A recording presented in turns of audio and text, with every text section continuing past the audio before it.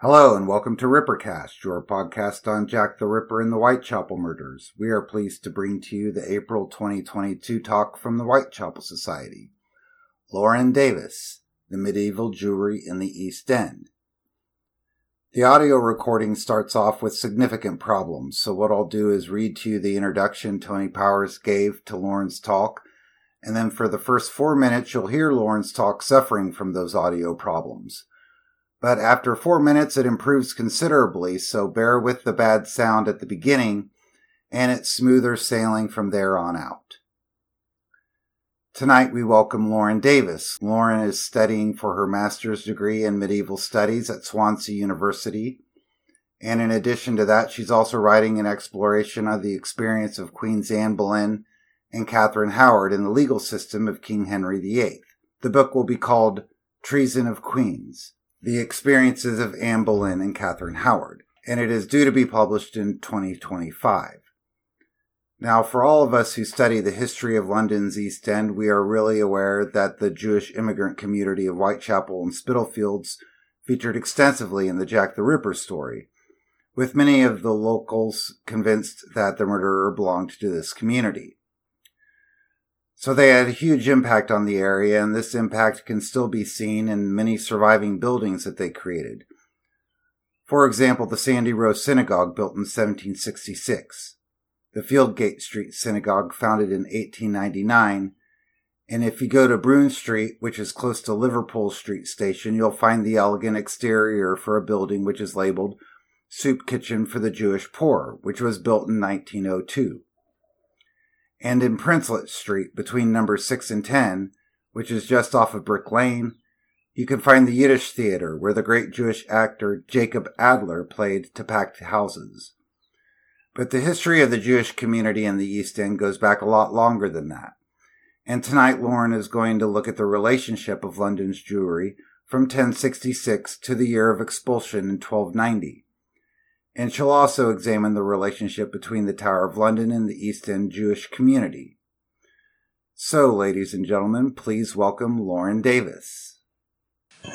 Good evening, and thank you for having me speak for them tonight. It's such an honour to be standing in front of the Whitechapel Society after being to so many meetings back when we were in the Chamberlain. So the medieval Jewish history is something that I learned while I was studying for my master's, and it was something that was new to me. I wasn't quite sure what it meant, and I wasn't quite sure what it meant for England. The reason that you'll hear me talking about English Jewries rather than Welsh, Scottish or Irish is that there is no evidence that there were ever Jewries in Wales, Ireland or Scotland during the medieval period. There are some references to a family in Carlion in Wales on the Marcher borderlands, but all we have is the name that they were of Jewish descent, and that doesn't tell us enough to definitely say that they were Jewish. They could have been converted Jews that came to live in Wales, but there doesn't seem to be any Jewish population at all in Wales or Scotland at that time. So another fascinating aspect of this history that I found as well is that the issue of blood libels, and throughout the medieval period, especially in the 1270s and mostly in the 13th century, there were the issue of blood libels, as you will see. And this is a very interesting part of the history of the Jewry during the medieval period. If you enjoy my talk tonight, I'll be happy to come back and talk more in depth about those for you. So this first slide will give you the overview of the history of the Jews from 1077, when we have first documented evidence of the Jewry in England. So in 1090 we have a disposition of between a Jew and a Christian, and this is something that was quite common, in that to learn more about the Jews, men of Christian faith, and especially those in the clergy, would discuss theology with the Jews to learn more about them. And during the first part of their life in England, that was the big thing, is that they were seen as God's chosen people. As the Crusades came in and opinions changed in Europe, and they were subject to pogroms in other places in Europe. That changed in England too, and we see that as the period goes on, we see that there's more limitations on the freedoms of the Jews. That's okay. So as you can see, the first documented mention of Jews is in 1077. Then in 1090 we have this piece of literature. This piece of literature, which is a disposition of a Jew between a Christian. And as you read through it, you can see that he notes that the Jew is a worthy adversary, but someone that he can debate the scriptures with, and that the knowledge of the Jew was equal to his own. And that was important because there was a certain aspect of trying to accept them, but then again, as time went on and things progressed and different kings came into power, you notice that there are certain restrictions put on the relationships that Christians can have with Jews. At one point, Jews weren't allowed to even converse with a Jew, and he would be fined heavily or imprisoned for that. And that is a great diversion from what they came to England to be. They were invited to England by William the Conqueror because he wasn't able to loan money from his Christian subjects because it was against the religious laws for Christians to borrow and lend money. So that's why he needed this source of income. So it was the Jews of Normandy, who they themselves came from the Ashkenazi region, that came to England with William the Conqueror. And they financed a lot of the buildings that he first made, including the Tower of London, that was heavily financed with Jewish money. As we can see later on in the 12th century, the Jews were granted certain liberties around London, and that excused them from having to pay certain tolls. So as they moved around the country, they were freer than other people, and this is where you can see some of the resentment come in, because in being granted certain liberties, their status as you move on to the laws of Edward the Confessor outline their position as property of the king. And that's the thing we've got to remember, is that yes, the king granted them freedom and the king granted them protection, but they paid a price for that, and that was they were considered property, and the king could do with them what he wanted. And as we move to the reign of Edward II, you see that it falls into heavy taxation. It falls into the part where he removes their ability to do the only trade that they know how to do, which is usury. And that's our fault. That's the reason that that's the only trade they knew how to do is because we cast them in that light. We put them in that position where all they could do was to lend and borrow money. So as you can see from the timeline, we see the pressures to convert and the blood libels. In 1275, Old Jewry Street, the synagogue there was closed down. So they had nowhere to worship pretty much in the East End of London. So we have all these things that are going on. And it seems to be coming from the top down, because as you can see, that in the 1260s you have the conflict with the barons, and that predominantly relates to Simon de Montfort, who when he took power away from Henry III, you had all these massacres happening, and especially one in London on Palm Sunday. As that carried on during the reign of Edward II, we see that there was taxation as well. And as Simon de Montfort previously took power in 1260, there was a massacre in London of the Jews where they're described as all being killed and having their items stolen, and the majority of those that were stripped naked. Unfortunately, because there was such confusion about what was going on, there wasn't the ability to arrest anybody in conjunction with that. And that's what we see through the massacres, is that there is nothing that they can do. There is nothing that those that are protecting the Jews can do, because it's so many people prosecuting and harming them. So the Statute of the Jewry in 1253 again is when you're given certain places to live, and those places are that they can't reside anywhere where there isn't an arca. And as we'll go on, we'll discuss more about the arca then. But here's a copy of the manuscript of the Laws of Edward Confessor. So they weren't written in the time of Edward the Confessor, they were written later. And this is just to signify that they are returning to the proper law of England and that they are protecting the legal standing of not just the Jewry in England, but everybody else as well. So they are sort of a precursor to Magna Carta. They're just before that. So this is the Charter of Liberties. As you can see, it's more than one document or membrane stitched together. You can see at the bottom they'd have stitched it together. And this is what would have granted the liberties to the Jewry to move around England and to be free of tolls. And as you can see, so this is right at the beginning of the 13th century when things were still going good and the relationship was good. And that's what we need to remember. At the height of the Jewry being in England, there was only 3,000 of them. And in one point, during a mass arrest of Jews for coin clipping on charges 1289, 600 Jews were arrested and 300 were hanged. So if you consider that the entire number at their peak was 3,000, that is a considerable amount of Jews. And like I said earlier, they were only allowed to reside in certain places. So you see, if you're discussing medieval Jews, you'll see there were centres of Jewries in London, in York, in Winchester, Bristol, and that is because they had the Arca there, and the Arca was the only way that they could do business. So we also have stereotypes that appeared in this era as well. So we see a lot of them being repeated throughout history, and the bloodthirsty and capable of killing innocent Christian children was to do with the blood libels.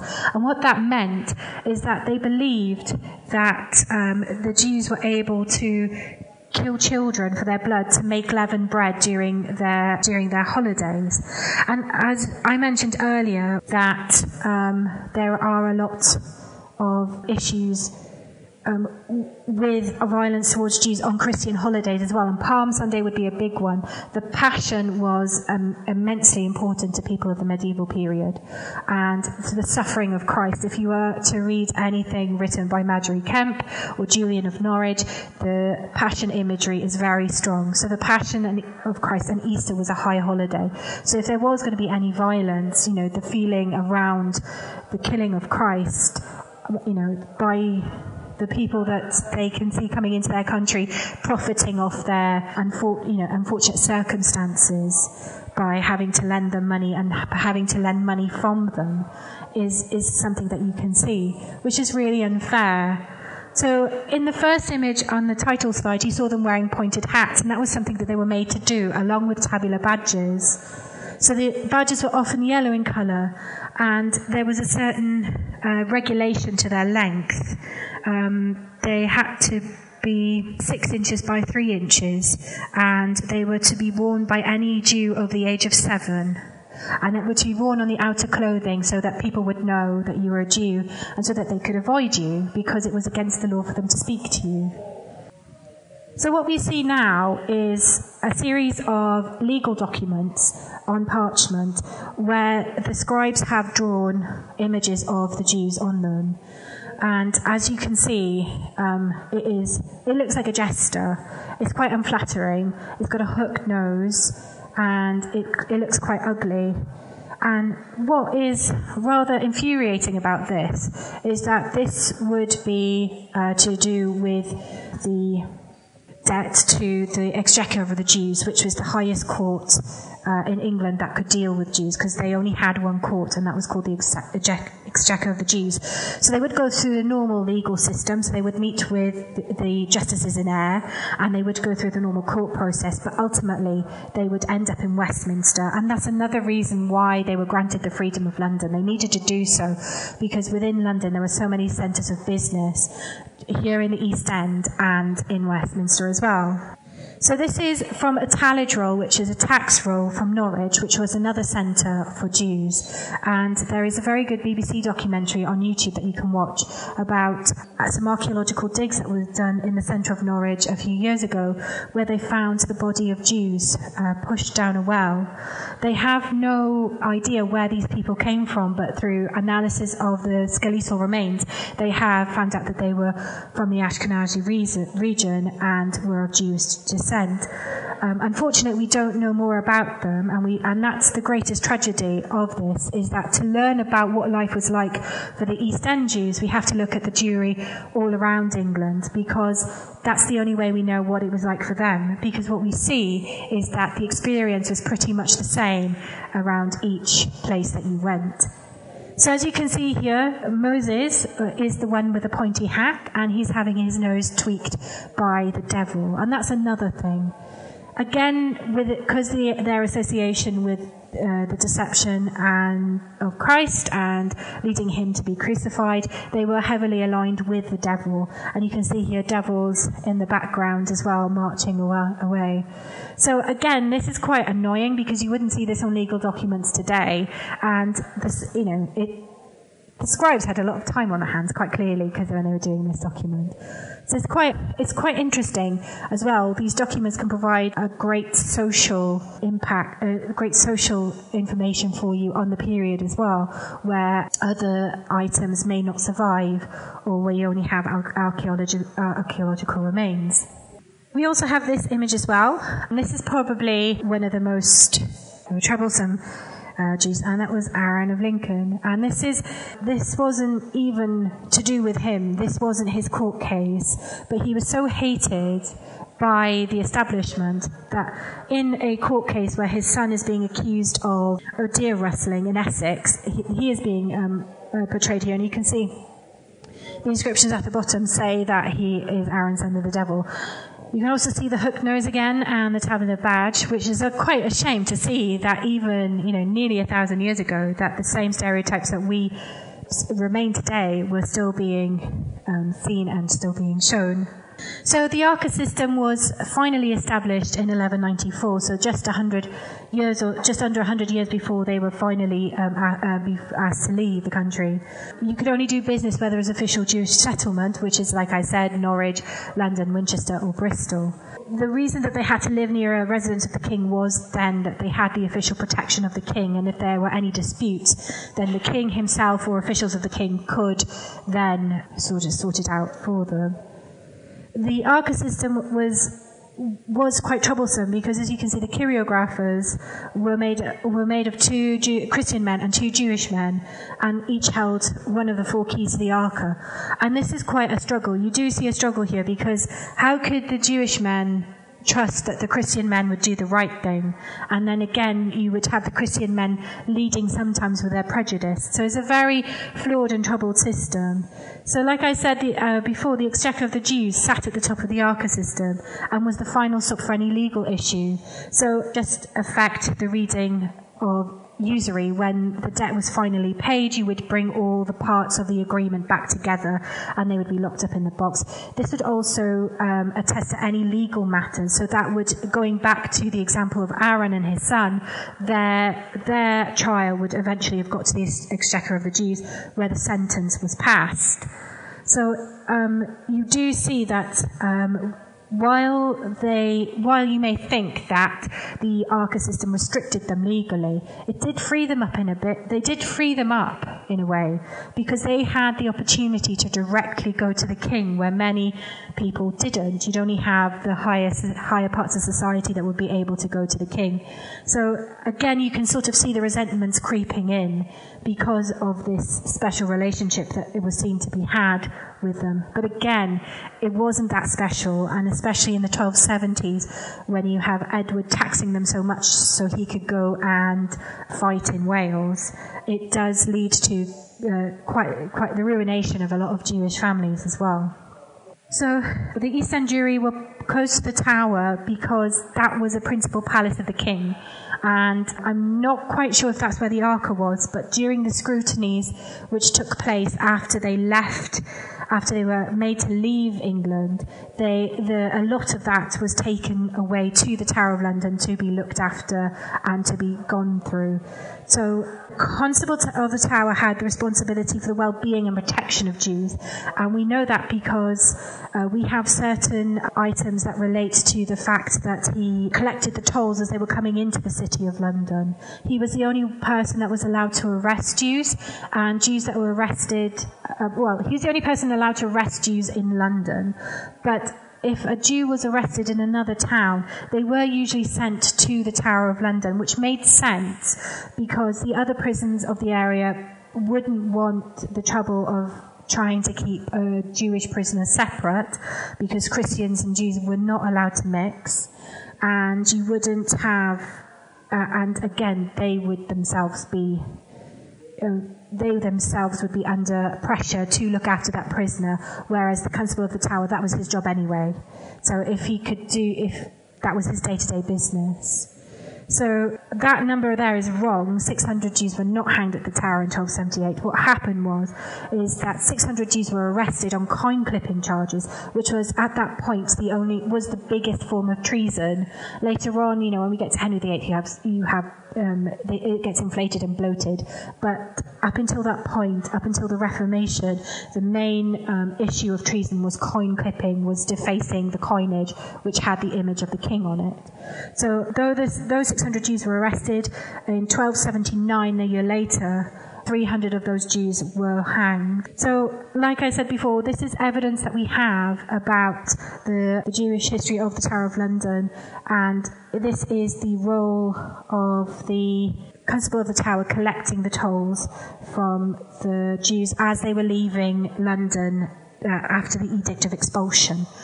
So it was 4D a Jew, and then for the poorer Jews it was 2D. So not only were they kicked out of their home through an edict of expulsion, not having much time to pack up all their belongings, but they were also charged for the pleasure as well. So Jernet, son of Abraham, was a sergeant of the Tower of London, and he's the only documented fully Jewish member of acting as sergeant of the Tower.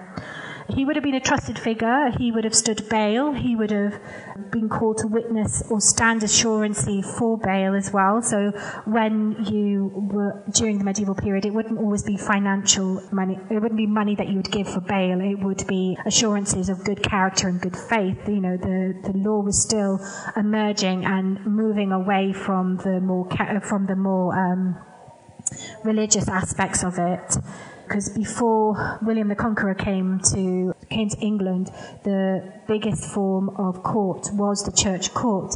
And as he started to build prisons, we then see a prison system and a legal system that is also being led with the king. So for a while, you have two forms of court. You have the church court and the king's court, which does sort of create issues when you get to things like money lending. So if you had lent money from a Jew, you weren't able to take up your case in the church court, where you would have been more likely to have won based on the religious views that were held about the Jews. You'd have to take it to the king's court at the exchequer of the Jews, and then it would be up to the king. And the Jews, though they were small in number, with 3,000 at their highest peak, they did perform a substantial financial function in this country by providing the king with money. He was also able to charge them whatever he wanted in tax. He could think of a tax to tax them, and it would be there. During the Statute of the Jury, all Jews of the age of 12 had to pay a special tax of 3 pence annually. So regardless of whether they were still in school or whether they were poor, each Jew of the age of 12 had to pay that tax, and that tax was used at the discrimination of the king, however way he wanted it. It was paid directly to him.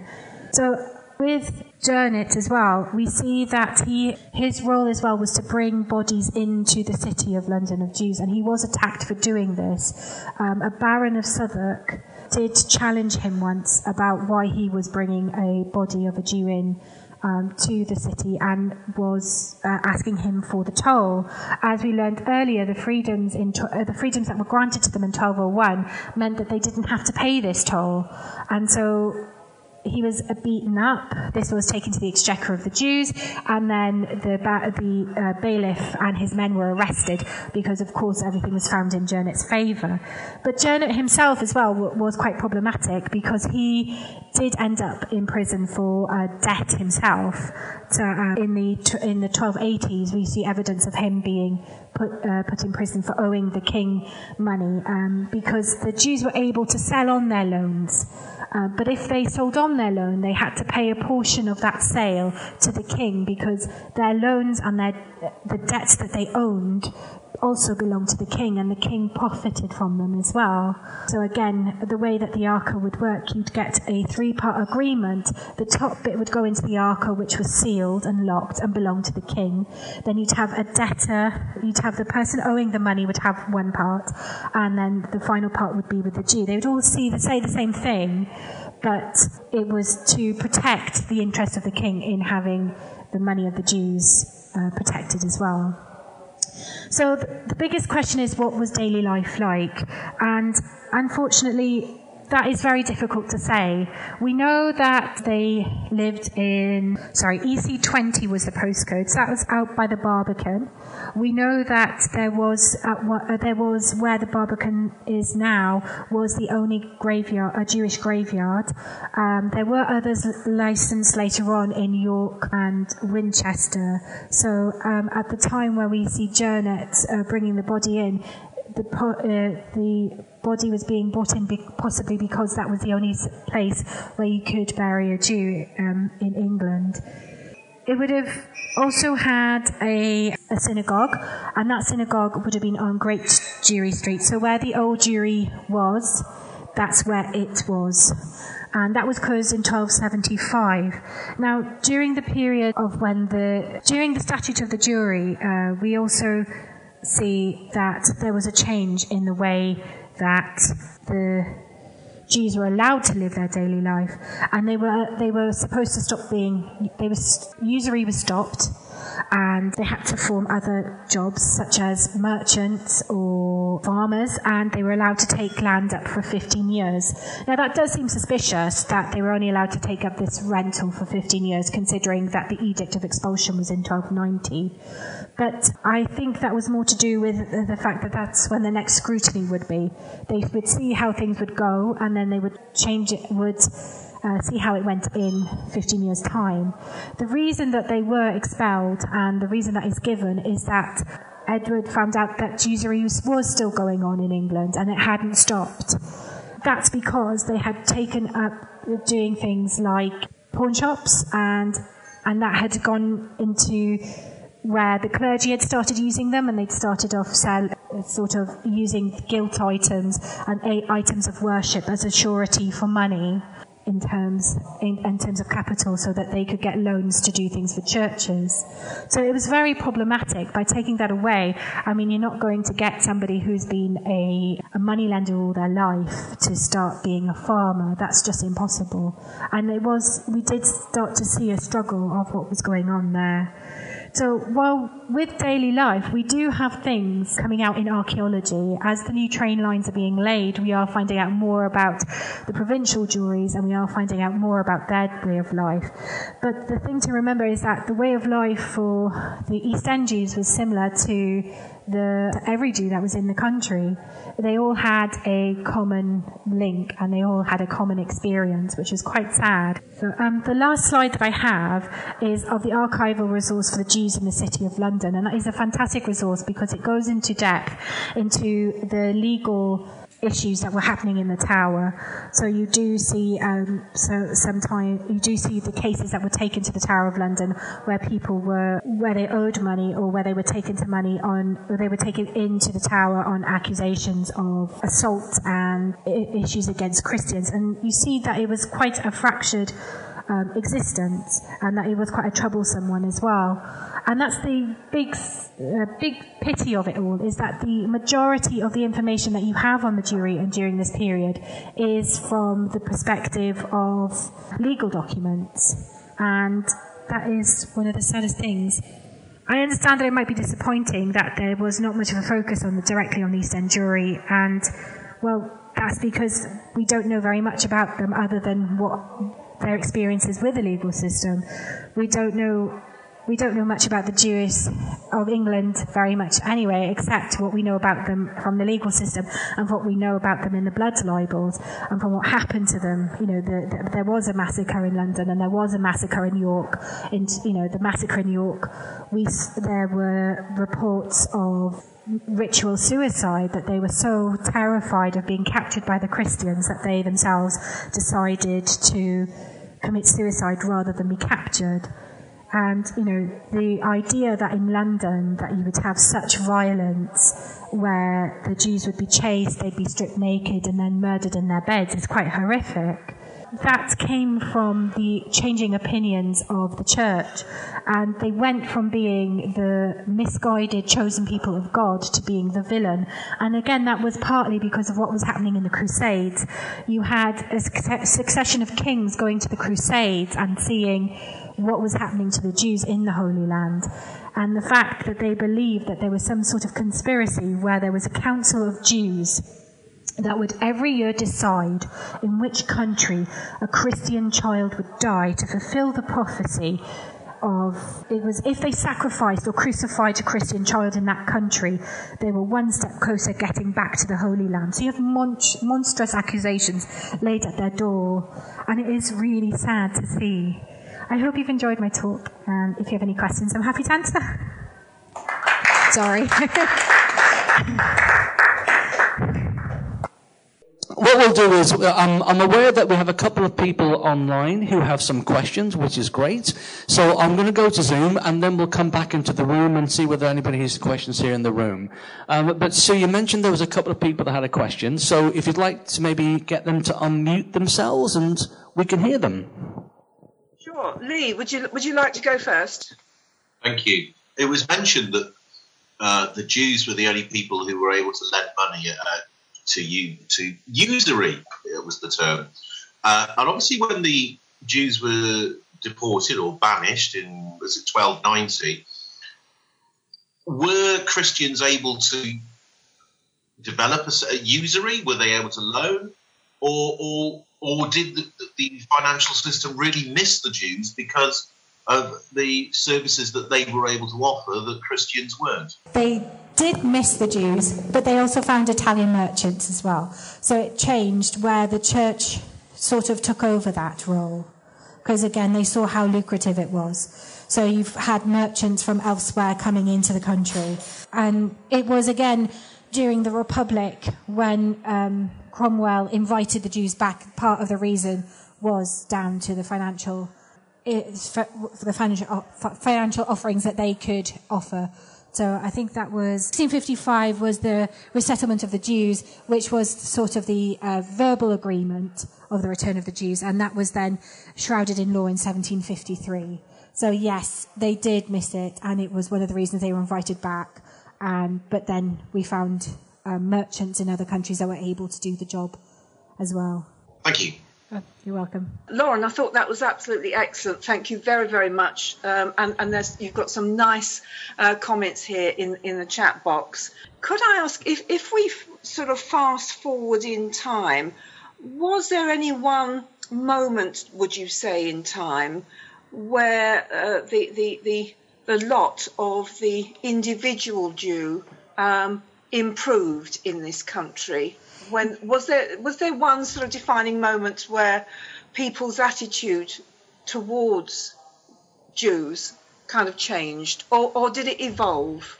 It was an evolution, because when they first came, they were guests of William the Conqueror. They were bought for a purpose. They were respected. The laws that happened in 1201, they did sort of move to add respect to their position as guests of the king. And that was something that continued until you had the Statute of the Jewry, which then sort of made them lesser people. And it was the progression of the ideas that when you had a change in Pope, you went from having them as being the misunderstood, the misguided, chosen people of God, to being the infidels and to being the killers of Christ. So that is something that happens not just in England, but the Jewry in England are protected from it for a lot longer than the Jews in the rest of Europe. And again, I would say that's down to Britain and England's position as an island, and that we were separated from the rest of Europe, and those ideas took longer to get to us. But it was the Crusades that really changed the way that people saw it. But it was definitely clergy and led by the barons as well. And some of those had been on crusade, and some of those resented the position that the Jews had with the king, because they thought that they were being treated better than the regular subjects, which isn't true, because the king could ask them for money and they'd have to give it, because again they were bound to the king in such a way. It was sort of like an exaggerated version of tenorial sergeants, which were people that were bound to the king to do a duty, and the duty of the Jews was to provide the king with a source of income. But then they got to make money by lending money to other people as well. And it wasn't just lay people, it was members of the clergy as well. And you have churches where spires are built with money that has come from Jewish money. Can I ask sort of where your own interest in this started? It was when I saw the course prospectus for the Masters, it was there, and it's something that I've not really thought about, really. I didn't really think that there was Jews in England before the 18th century. So to find out that there was this much earlier settlement was something that was fascinating to me. And again, it adds a dimension to the discussion of the Middle Ages that you don't quite get, which is the aspect of race. You don't really think of the medieval period as having this racial dimension where they could recognise different races and acknowledge them, and you have this open discourse of anti-Semitism. Thank you very much, Lauren. That was excellent. Thank you. Great, thanks for those questions, Sue. Obviously, if there are any other questions online, please do put them in the chat, and we'll pick those up. I guess I just want to see whether there's any questions from the floor here. Sarah, well done. There we go. My question is whether the Royal Mint was in the Tower of London in the medieval period. Yes. And whether that had any influence on business relationships with the Jews, or the way the Jews were treated if they were kind of managed out of the Tower of London. I'm not quite sure how the Mint and the relationship with the Jews would work. That's something I'd have to look in a bit more. But it would have worked from the Tower of London, and the reason that they were in this area was because there were so many centres of businesses in the East End. You had the Guild Hall, so they were close to the Guild Hall, and that's probably where the Arca was for this part of London as well. But then, also, again, it's so far out of Westminster because during the coronation of Richard the Lionheart, you have the Jewish contingent that went to that were attacked. So if they did move more into central London, you couldn't guarantee their safety. And again, you would expect to find them there because there were palaces of the king there too. So it's quite strange that they were by the Tower, but then again, it was the fortification where kings went when the country was supposedly under attack or there was a threat to the country. So you can see that it was there for their safety as well. The thing that's striking for me is, and shocking for me, is the historical persecution of the Jewish people and Jewish community. You've got not allowed to mix, segregated, we've got caricatured in print, and obviously for us who have an interest in the Whitechapel murders of 1888, you've got the Goulston Street graffiti, yes, which mentioned the Jews are the men that will not be blamed for nothing. So it seems like there's a historical narrative here, but maybe started medieval period? It wasn't just in England, it was elsewhere. Like these blood libels were thought to have happened anywhere in the world. Because it was William of Monmouth that came up with this conspiracy theory that of the Council of Jews that would decide the country where the blood libel would happen that year. So yes, and it would be young children, young Christian children, and it was boys as well and there were boys that were murdered, and because there was no explanation to the murder, like William of Norwich, that was blamed on Jews, and usually the method of murdering was crucifixion, because again, they crucified Christ, they're crucifying young Christian children as well. So they were being blamed for the unexplained, which again you can see happening in 1888 as well. Yes. So it's kind of like, they were, and I can understand why there would be confusion and sort of jealousy over the relationship that they had with the monarch, because they were brought here specifically by the monarch to help him establish the new country, which kind of would have thought, displaced a few people and did cause trouble with the barons, especially Simon de Montfort, who had a special hatred for the Jews. Terrific. Yeah, Mark, go ahead, Mark. Just out of interest, so was the first recorded pogrom in England? No, that was elsewhere in Europe. I'm not quite sure where, but they seem to happen. They seem to be worse in England because of the fact that there weren't Jews living everywhere in England. They were confined to these communities.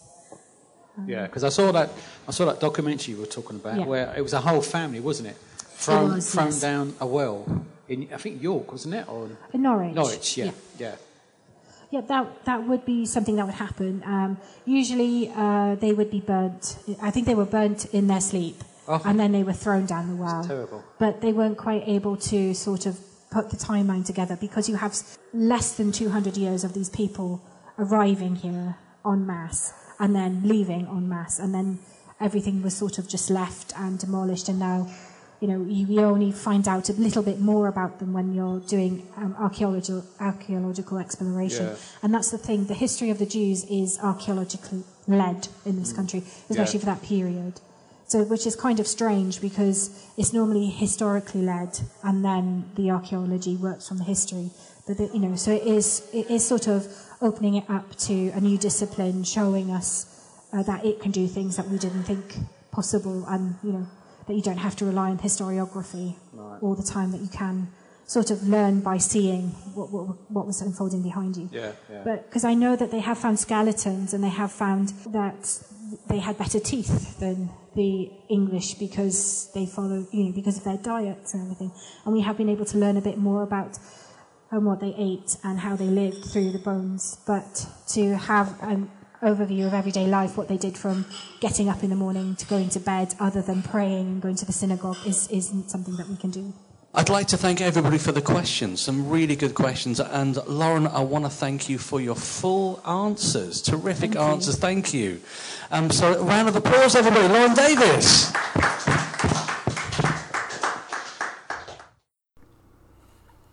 And that was Lauren Davis on the medieval Jewry in the East End. I'd like to thank Lauren, Tony Powers, Steve Ratty, and the entire committee of the Whitechapel Society for continuing to make their meetings available to Rippercast. And if you would like more information about the Whitechapel Society, please visit their website, whitechapelsociety.com, where you'll learn how to become a member, see a list of upcoming speakers, purchase books, and subscribe to the Whitechapel Society Journal. We are a podcast sponsored and hosted by Casebook.org, where you will find over 200 conference talks, roundtable discussions, limited run serials, author interviews, archive recordings, and book reviews, all about Jack the Ripper, East End history, and Victorian and Edwardian crime. Thank you all for listening, and we'll see you next time.